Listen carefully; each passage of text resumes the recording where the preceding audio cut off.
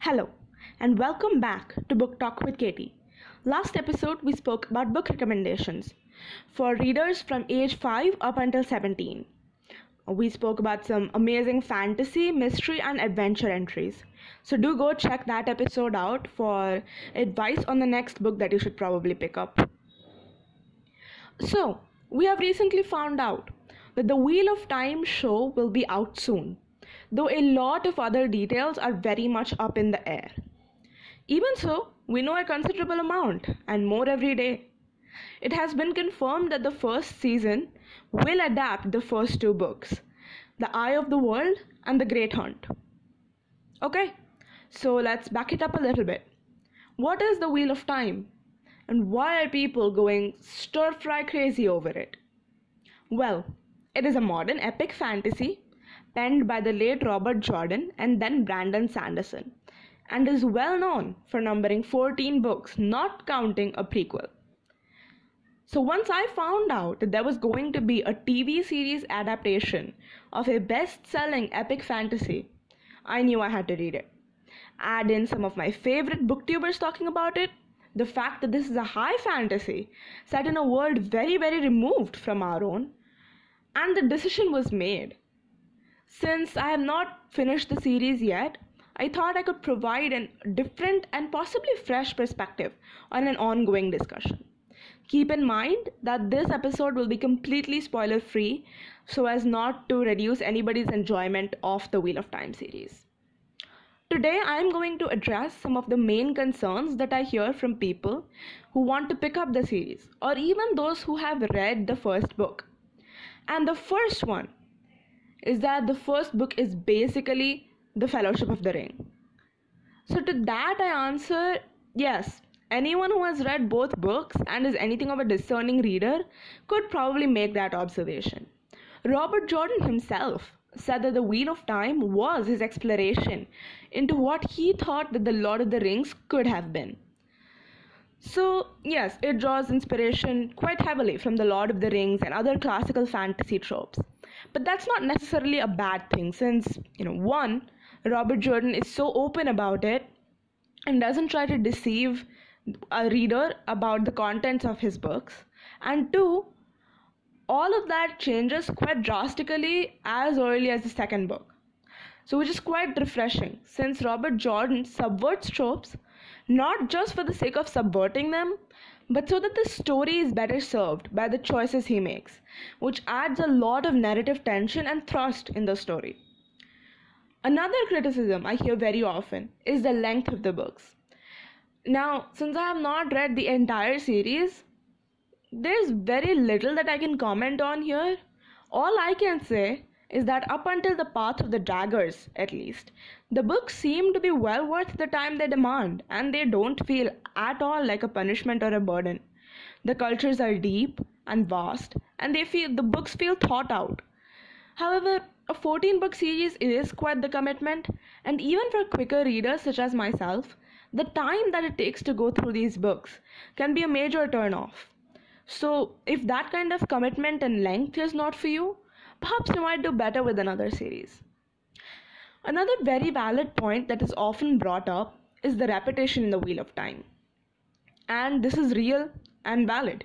For one, the books were coming out with quite a large gap between each, and the audience would forget a lot of the main or important events, especially if they were in a slightly smaller story arc, from a smaller character's point of view. Not only that, but Robert Jordan has a very repetitive writing style. He does write in a very distinctive way, hammering home some of the points he makes with arguably too much force, so to speak. But that is part of what makes the Wheel of Time the Wheel of Time.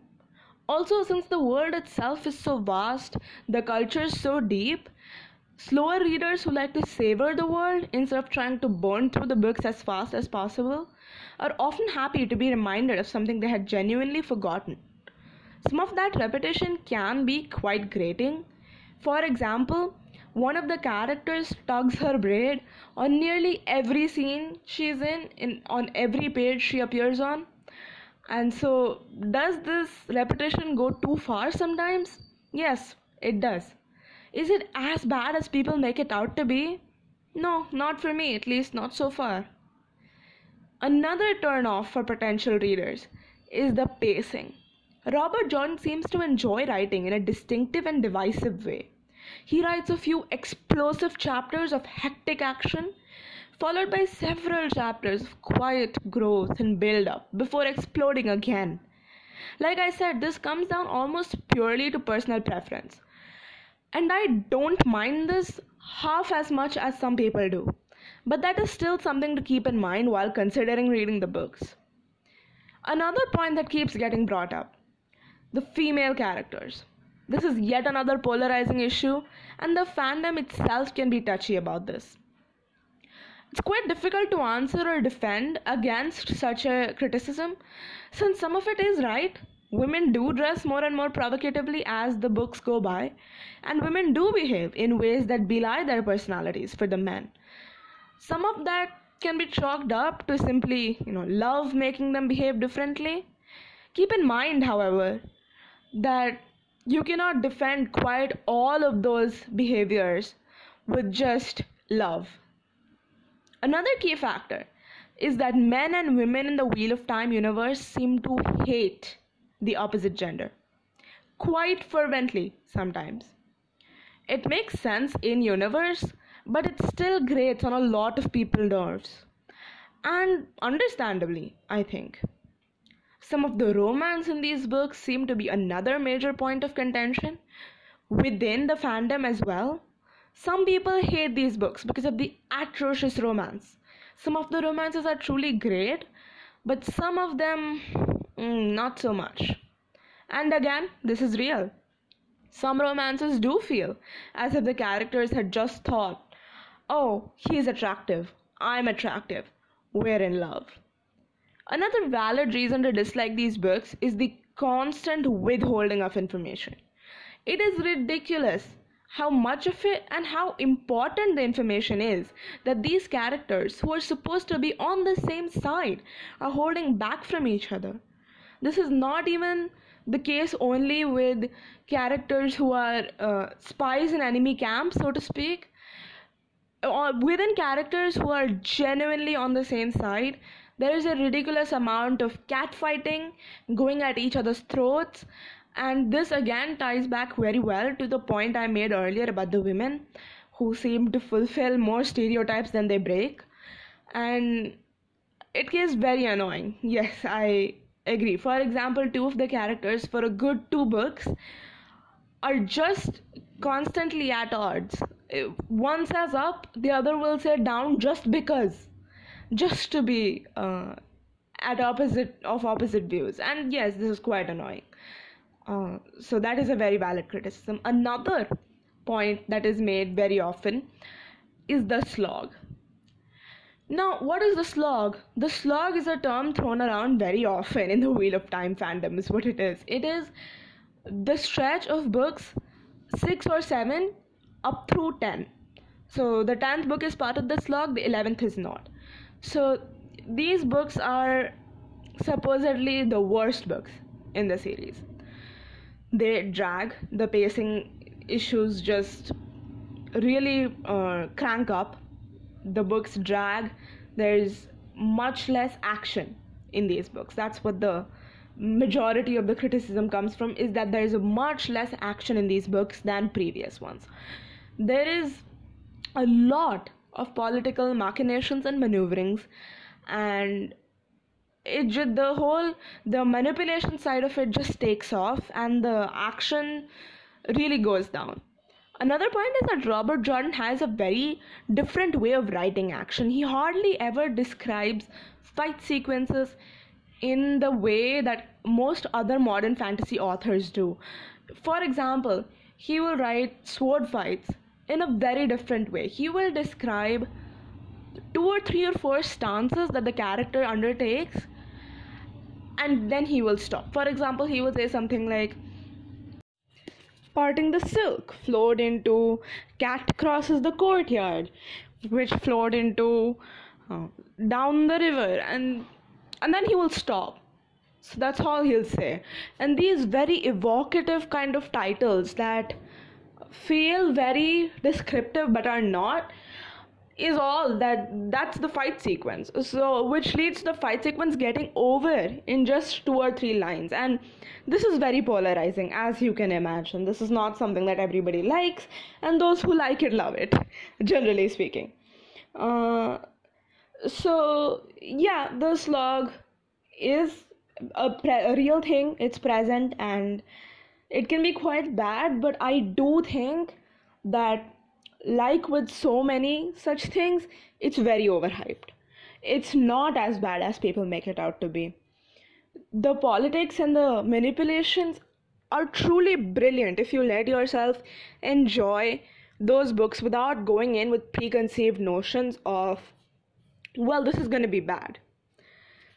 If you truly are bothered by the repetition that really does kick off during the slog, I do feel that the repetition really goes up to ridiculous heights in the slog. That is a real thing. So if that bothers you, then something I've heard is that you should skim read these books, especially the 7th book, which is widely considered to be the heart of the slog, so to speak. I disagree, because one, skimming any of Robert Jordan's books detracts from your enjoyment of the book itself. It is just part of the charm, so just let yourself enjoy these little things that make the Wheel of Time so unique. And two, a lot of the time the repetition is not just copy pasting the words. Yes, sometimes Robert Jordan will describe the sensory experiences of one of the characters, sight, smell, in exactly the same way, over and over and over again. Yes, that's irritating, but there's a surprising amount of surprises hidden in those repetitive paragraphs. A lot of the times Robert Jordan will change 1 or 2 key things in those paragraphs just to spring them on you, and it'll be a foreshadowing to something that will happen maybe 50 pages later, maybe 100 pages later, maybe even at the end of the book. And it's very fun to pick out those little seeds that he plants throughout the books. So no, I do not recommend that you skim read the slog. If you do, though, I don't think you should ever do that on any reread. And The Wheel of Time is obviously much better on rereads. So today we have spoken about the criticisms that The Wheel of Time receives and how I respond to them as someone who is only halfway through the series. Honestly, I am loving the series so far, and hopefully will continue to love the series throughout. And it does not seem like a vain hope, at the moment at least. The next episode will be considerably more positive, and it will focus on some of the things that the Wheel of Time does really, really well. Until then, hit me up on my social media, links in the description. And there's also links to some really amazing video essays in the description. Start the Wheel of Time series. That's the link to Amazon purchase, to an Amazon purchase, is in the description.